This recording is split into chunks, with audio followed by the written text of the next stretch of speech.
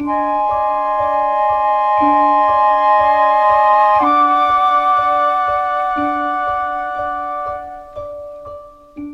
100 or so episodes of the Twilight Zone podcast, you will have heard me say the names Martin Grams Jr. and Mark Zicree more times than I can probably count. Their books Unlocking the Door to a Television Classic and The Twilight Zone Companion are pretty much the standard by which any other Twilight Zone book is judged. Now, there are other books, obviously, that come at the Twilight Zone from slightly different angles. We have Stuart Stanyard's book, which I really like, and that was purely interviews and essays. There's Douglas Brody's book, Rod Serling in the Twilight Zone, which was released on the 50th anniversary, and that's a look at each episode, what it means, a kind of existential look at the show. And there are several more, all coming at it in different ways, but those two books, The Twilight Zone Companion and Unlocking the Door to a Television Classic, are pretty much what I use for any trivia in the Twilight Zone podcast. So I think it's a valid question when a new Twilight Zone book is coming out to ask, well, what does it bring to the discussion? What's different about this one? What's new? And can any other book really sit alongside those two as a bedrock for all Twilight Zone knowledge? Well, tonight I'm speaking to the author of a book which I think may just do that. It's called The Twilight Zone Encyclopedia, and it's written by Stephen J. Rubin. Now, I'm going to put links in the show notes to the Amazon pages for the book so you can go and check it out and hopefully buy a copy. I haven't actually got the book myself. Here in the UK, it's being released on the 1st of November, but I've seen people in the US putting on Facebook, putting in tweets that they're starting to receive it now. So I think in the US you might be able to get hold of it right away, but I will put an Amazon link there too. I was lucky enough to speak to Steve, and he was a really lovely man, very generous with his time. What I really wanted to know was the answer to that question. What's different about this book? And Steve was only too happy to answer. So let's have a listen to that interview now, and I will see you on the other side. Hey, how are you? I'm okay, man. How are you doing? I'm great. It's nice to meet you. You too. Thanks for talking to me. I appreciate it. My pleasure. You know, it's funny that you wrote the new Twilight Zone book, because years ago, I used to pore over the James Bond encyclopedia every day. you know, because I was a huge Bond fan, and it's so detailed, isn't it? That I just used to spend hours and hours with that thing, and it's just funny how things sort of come full circle, you know? Well, you'll be happy to know that this same publisher has on its desk right now a proposal to do a new edition. Oh, wow, really? Yeah, and I think this time I've got to come back. Well, you know, the last edition, I was very disappointed in McGraw-Hill because they didn't allow me to re-alphabetize, so they stuck the Pierce Brosnan material in the back of the book, which was kind of tacky. And the book didn't sell well for good reason. But this gives me an opportunity to not only do a new edition, but to totally re-illustrate the book and find new photographs. And I'm going to come to England probably early next year and spend a couple of weeks searching for photos. Oh, wow, really? Excellent. I guess then, to begin, before we talk about the book, for anyone who maybe hasn't read your work before or seen any of your stuff on screen, could you maybe just give us a bit of background about you? Sure. I graduated from UCLA with a degree in history, and I was contemplating becoming a TV newsman, but I found it kind of off-putting, the idea of sticking microphones in people's faces. And I really enjoyed writing. I was a staff writer on my college newspaper, so I got used to seeing my name in print. And they always say, write about something you love. And at that point, I was really interested in films about World War II. Yeah. So my first book, I started just interviewing people who had not done interviews before on historical subjects. It's funny because this is long before. This is in the 70s, so there was no DVDs. There were no, obviously there was no internet. So I literally picked up the Beverly Hills phone directory and pointed at a person who wrote a World War II movie and got him on the telephone. And that happened to be Michael Blankfort, who was a blacklisted screenwriter from the 1950s, who wrote a movie called Howls of Montezuma. And then he introduced me to Edmund North, who wrote Patton. He introduced me to Robert Pyrosh, who wrote Battleground and created Combat. And then I've met a lot of people. And incidentally, about the same time I started writing for Cinefantastique magazine in Chicago, specializing on films of the 50s, Edmund North, who had written Patton, had also written The Day the Earth Stood Still. So Fred Clark, the editor of Cinefantastique, asked me to do an article. I had already done a piece on the movie Them about the giant ants in the New Mexico desert. So I became their 50s specialist. I did major retrospective articles on Forbidden Planet, on War of the Worlds.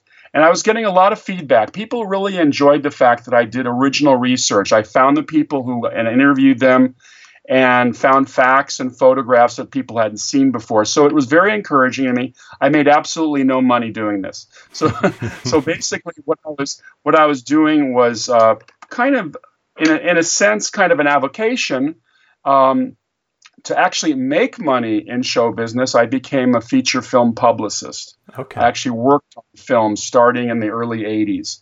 And over my career, I worked on probably over 150 films and television shows. I was the original publicist on films like Pretty in Pink and Porky's 2, Weekend at Bernie's 2, Honey, I Blew Up the Baby, Space Hunter, Adventures in the Forbidden Zone, films like that. And then I went to work for Showtime for about 10 years and did a lot of their original movies.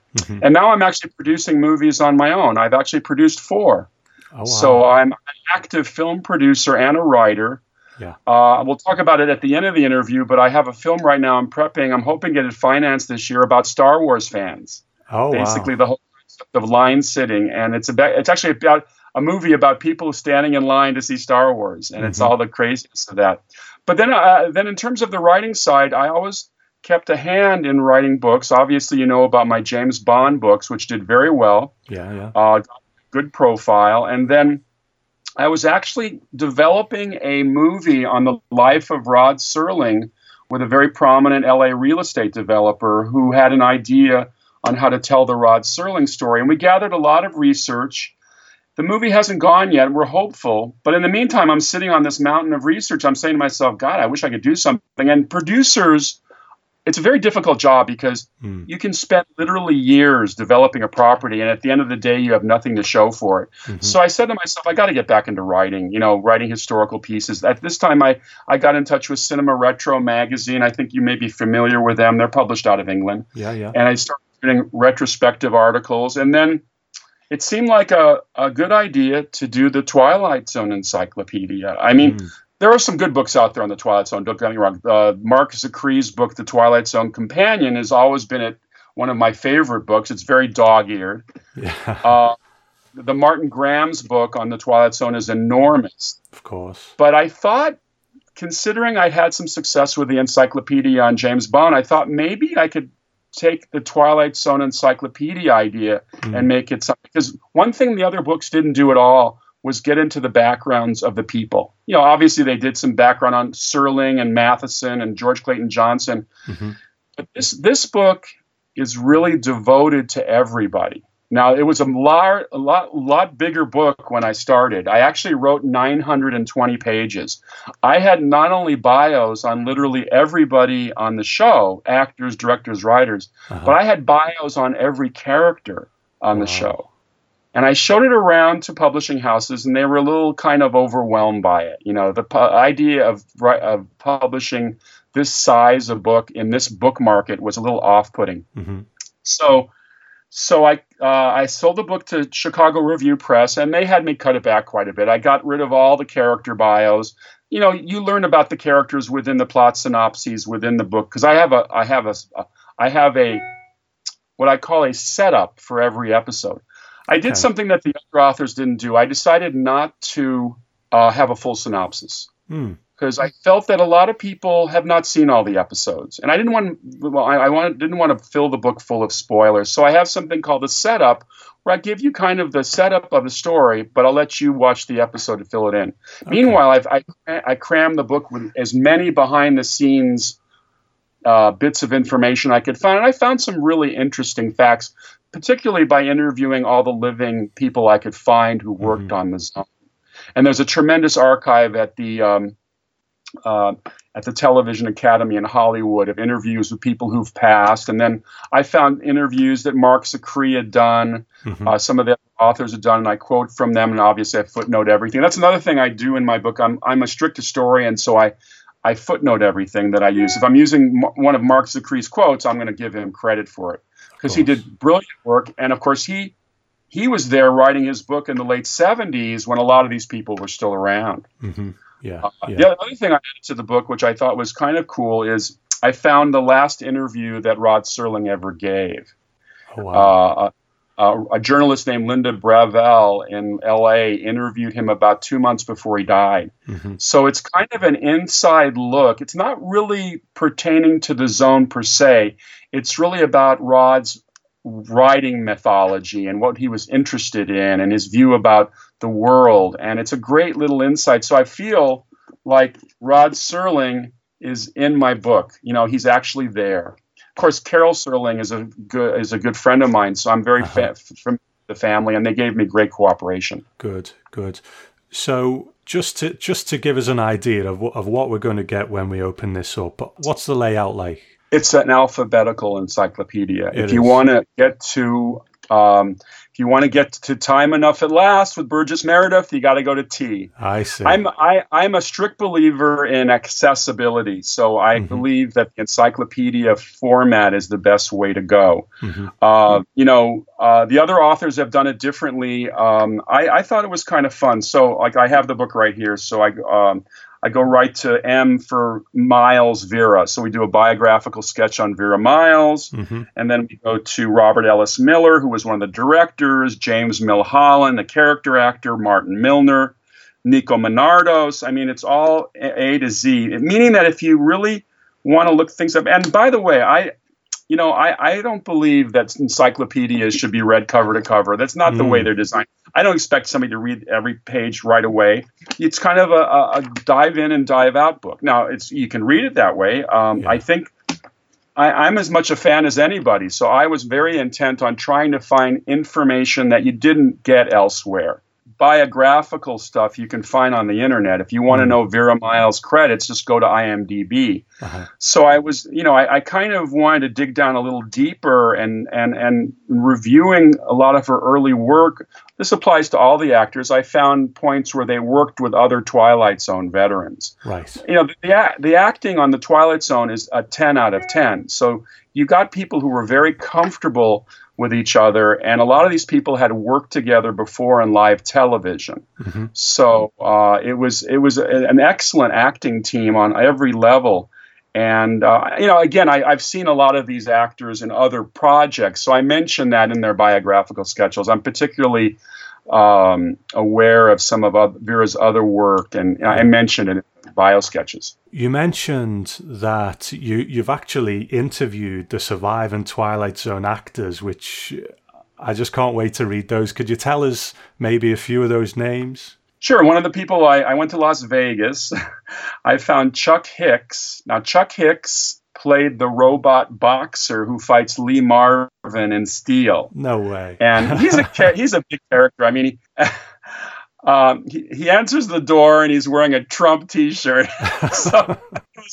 It was very funny. And his wife was wearing never mind what his wife was wearing. She was wearing a T-shirt that said Hillary for jail. So they were very conservative people, and I'm not conservative. I'm pretty much a liberal. So it's funny, but he told me great stories about playing that. He actually is in 2 episodes. I think he plays one of the movers who's moving the grandfather clock in 90 Years Without Slumbering, the Ed Wynn episode. So he was great. He talked about fighting. His background is interesting. In fact, some people might think I kind of extended his bio a little long, considering he's in a small little part. But that's another thing about my book. I really wanted to give you little facts about things maybe you didn't know. We've read 12,000 interviews with William Shatner. We kind of know certain things, although I have a good interview with him from the TV Academy. So I have good material there, but the little people aren't interviewed very much. I mean, I don't know if you know this, but I post every day on Facebook and LinkedIn this day in Twilight Zone history. Today, I posted it. Today is October 12th. So today I did a tribute to Josephine Hutchinson. Now, people may not know who Josephine Hutchinson. She plays the grandma robot in I Sing the Body Electric, the Ray Bradbury episode. But there's some interesting things about Josephine, her background. And I think that as an historian writing about the Twilight Zone, my job is to give you something perhaps you didn't know before. Cool. So when you come away from the book, you feel like you're not reading the Mark Zicree book again. And we don't cross over also because I'm not a critic. I do not offer critical evaluations of any of the episodes. I really felt that was not my responsibility. I'm an historian. So my job is to acquaint you with things that maybe you don't know about the zone. Well, that was going to be one of my questions, really. Now, it's been a while since I read the James Bond book. I did read it for years, but was there some element of reviews in that book? Or am I just thinking... Yes. Okay. No, I did veer away from my James Bond encyclopedia thing where I did give you a critique of each of the episodes. I guess part of the reason I didn't want to do a critique is that Zicree had already done that. In fact, I would say most of Mark Zicree's book is devoted to being critical of the episodes, and I just didn't feel that was my province. I'm not a film critic. I'm not a TV critic. I'm really more an historian. But as a fan, because I know you were born back in the 50s, were you a first generation Twilight Zone watcher? Did you watch it as a kid? Not really, but I remember watching at least one episode. The series debuted. I had just turned 8.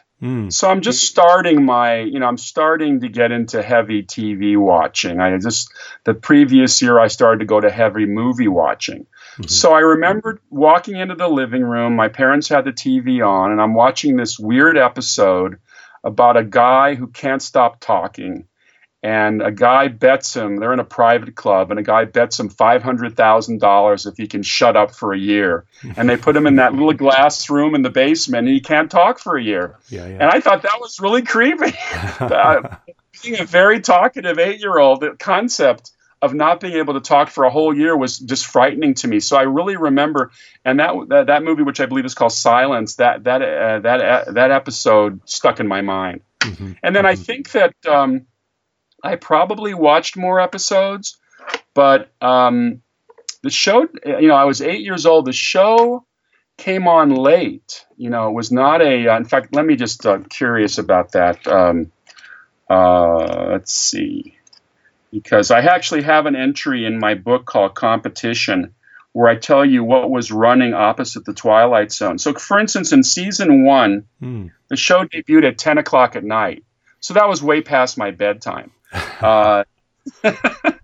And so I don't know what happened. I must have had a bad night's sleep to wander into my parents' living room to see the Silence. But I think, let's see, it went to 9 o'clock in season 4 and 9:30 in season 5. So I probably maybe watched a little bit more of it. Of course, I was older then.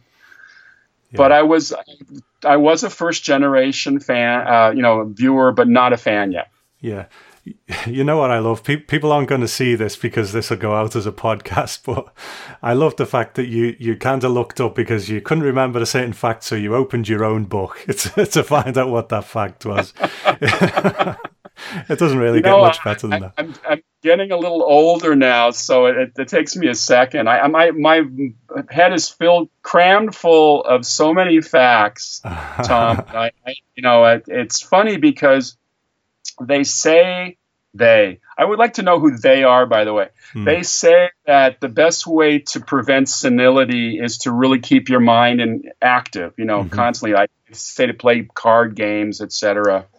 I know the dialogue from so many movies and television things that they're all spinning around my head. I may not know in the morning whether I put the conditioner on my head after I shampooed, but I can read you chapter and verse dialogue from a movie made 50 years ago. Yeah, yeah. Well, I think we remember the things we love best, don't we? You know what I mean? Yes. How long have you been immersed in this now? Because you just held that book up, and it's such a thick volume. How long have you been working on it now? 3 years. Oh yeah, 3 years. I I said earlier that as a film producer, you have these long waiting periods where nothing's happening and you got to do something. So I took this project on kind of partially like a person takes on a very large quilt to knit, except my quilt was the size of Nebraska. Mm-hmm. I mean, I bit off a big thing. Now, when I did the James Bond encyclopedia, I think when I started, there were 20 Bond movies. So I had to watch every Bond movie very specifically to glean all the facts from it.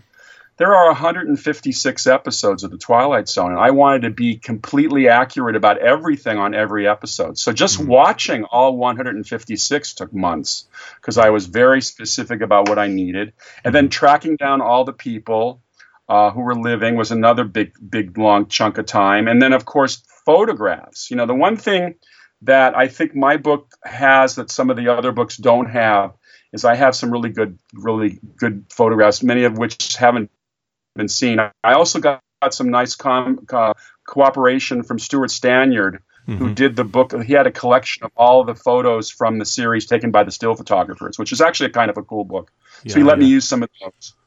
And then I went to some of the actual people who I interviewed, and they gave me some of their photos. I obviously haven't got the book yet. I've got it on pre-order, so I'm looking forward to getting it. But on the back, you have some really great comments from some really big names. Can you tell us about who's gave these comments for anyone who doesn't know? Oh, sure. Well, I'd heard that J.J. Abrams was a big Twilight Zone fan. Now, that's a great understatement. J.J. Abrams may be the biggest Twilight Zone fan in the world. In fact, he wrote an episode of Felicity. Felicity, you know, the series about that teen girl, and it's a Twilight Zone episode. He actually designed it that way. It was shot in black and white. So I went to a party for my daughter's school, and it turned out my daughter and his daughter were in the same school. So I'm at this party. I'm looking across the way, and there's J.J. Abrams standing next to Kathleen Kennedy, you know, the producer of Lucasfilm. Yeah. So I stalked him like a cat. I'm waiting for a moment to be able to chat with this guy, and he's locked into this conversation. I know he's going to leave right afterwards.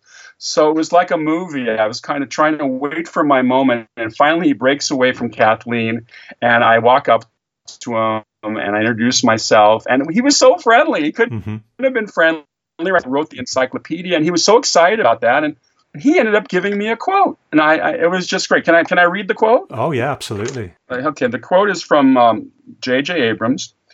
An incredible treasure trove of details and crucial information you never knew you needed. The Twilight Zone Encyclopedia is lovingly researched, written, and presented. This book is a true gift to all fans of what is arguably the greatest series to ever grace the airwaves. So I was so pleased about that. And, you know, I'm a big JJ fan. And so that was cool. And then I also got a nice quote from Leonard Maltin, the film critic. And he gave me a nice quote. I got a nice quote from Carol Serling. Let me read the Carol Serling quote. I hope I'm not tooting my horn too much here. No.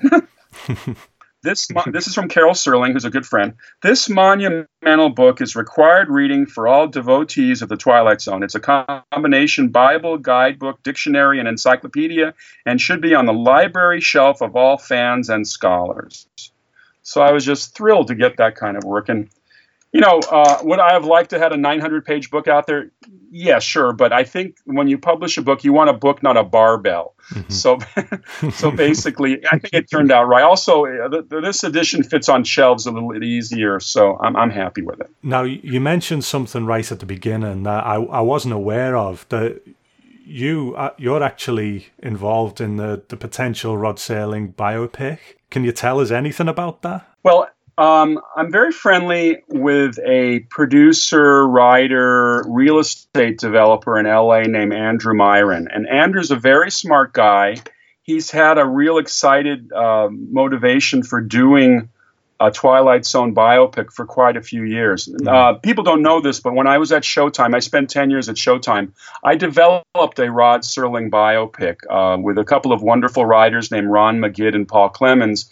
Unfortunately, the movie didn't go. I went into turnaround, but Andrew picked up the ball and has been trying for about 5 or 6 years to get interest in a Twilight Zone biopic. And I think there's a shot. It's a possibility.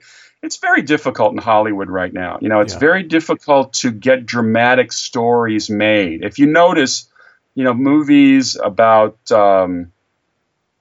like there was recently a movie done on J.D. Salinger's life. There was a movie done about the guy who broke the German naval code, Theory of Everything. All these biopics are usually done as little independent movies. It's very hard to get mainstream Hollywood interested in those kind of things. And it may become a television miniseries. We're not sure. I mean, there's possibilities. It's such a good story, by the way, because Rod Serling had an interesting life. I mean, he was a very damaged World War II veteran when he came out of the war. People don't realize that he was a paratrooper. He fought in the Philippines and saw horrible things. I mean, his best friend was standing right near him during an airdrop where their supplies are coming to him, and a crate fell on him and killed him right in front of Rod's eyes. I mean, Rod was almost shot and killed several times as a paratrooper. A lot of this translated into what they call post-traumatic stress disorder. So he suffered from that, and I think he was in Chicago receiving therapy, and they recommended that he find something to distract him from his memories, and writing was what they recommended. You're good friends with Carol, obviously. Is she supportive of this happening? Is she okay with it? Absolutely. I couldn't have written it without her. I mean, she gave me access. She gave me my first 150 photos. Wow. So I was really grateful to that. And then she gave me access to the scrapbooks. She has a big collection of scrapbooks about Rod. And I also had a look at the contracts. One of the things my book offers is the actual salaries that people made in those days. It's kind of interesting to see what people actually made for these iconic roles that will be with us forever. And the top salary for an actor on a Twilight Zone episode in those days was $5,000, which just doesn't seem like very much. But I guess in 1959 that was a goodly sum. Definitely. Okay. Well, I ask this question of everyone that I interview, Steve, because I'm always interested in the answer, but I'm especially interested when it's from a creative person like you who's in the business and knows how the business works. Now, we're always hearing about Twilight Zone reboots, new TV series, new movies, but Rod Serling was such a huge part of the original show. Knowing what you know about the business and how things work, do you feel that we will ever get a new Twilight Zone that's going to be successful, is going to capture the magic of the original? Is it possible, or should we just leave it as it is? Well, I believe it's produced in England, this Black Mirror series. Are you familiar with Black Mirror? Yeah. Black Mirror has become very popular in the States, and I think is quite extraordinary. I haven't seen all of the episodes, but the ones that I've seen are quite amazing. Well, it is an interesting question, Tom. The first thing I will say is that I think that part of the reason that the reboots have not worked as well, not at all. I mean, they're very unmemorable, and I chose not to include them in this book. My book is totally devoted to the original black and whites, and that to me is a big part of it. I think the original episodes shot in black and white added immeasurably to their success. You show those same movies and actually those same shows in color today, I don't think it has the same kind of impact.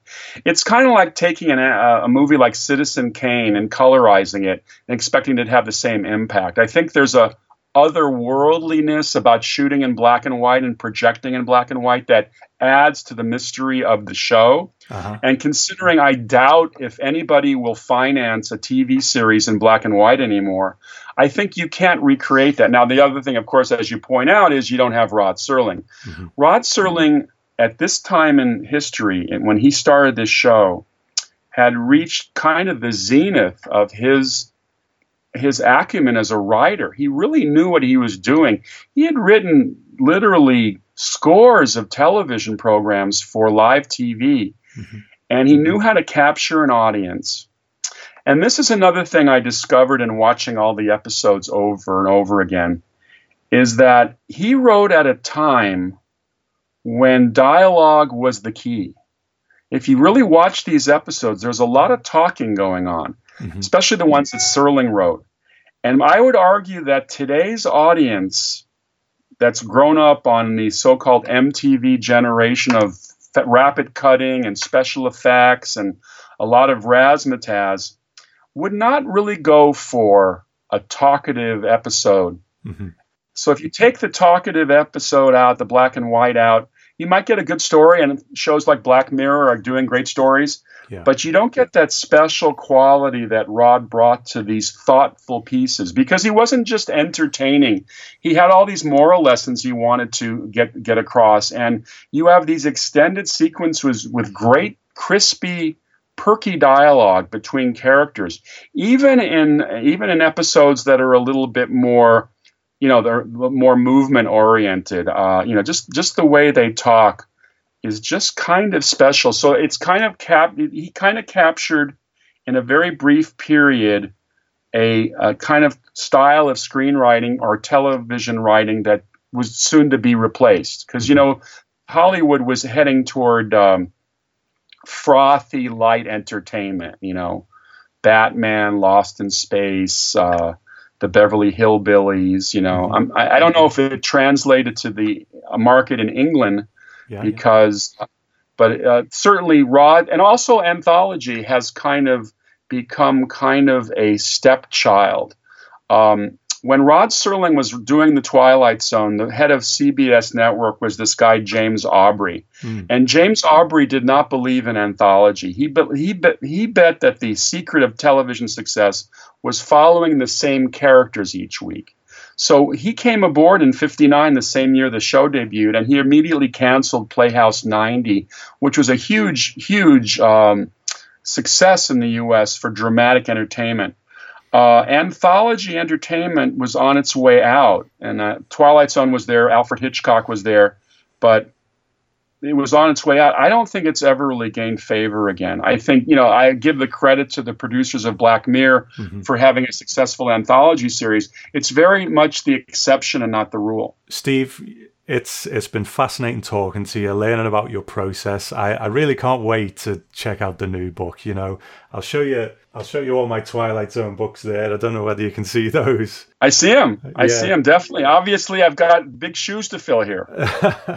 Well, I'm sure you will, because if the James Bond book is anything to go by, then, I'm sure I'll love it just as much as I did that. So, thanks so much for talking to me. I really wish you every success with the book. So thank you, man. Thank you. Be well. My thanks to Stephen J. Rubin for that great little chat. We chatted a bit more about a few other things, his James Bond book that he's looking to get republished in an updated version. And he's coming to England, hopefully early next year, for research for his Bond book. So, you never know. Maybe he'll do a signing over here and we'll get to speak to him again. I really hope so. I really do. So anyway, that's enough from me. My thanks again to Stephen J. Rubin. And if you want some Twilight Zone facts every day, then go to his Facebook page. If you search Twilight Zone Encyclopedia in Facebook, then he posts Twilight Zone facts every day on the anniversary of their happening. So check that out. Thanks for listening, and I will speak to you soon.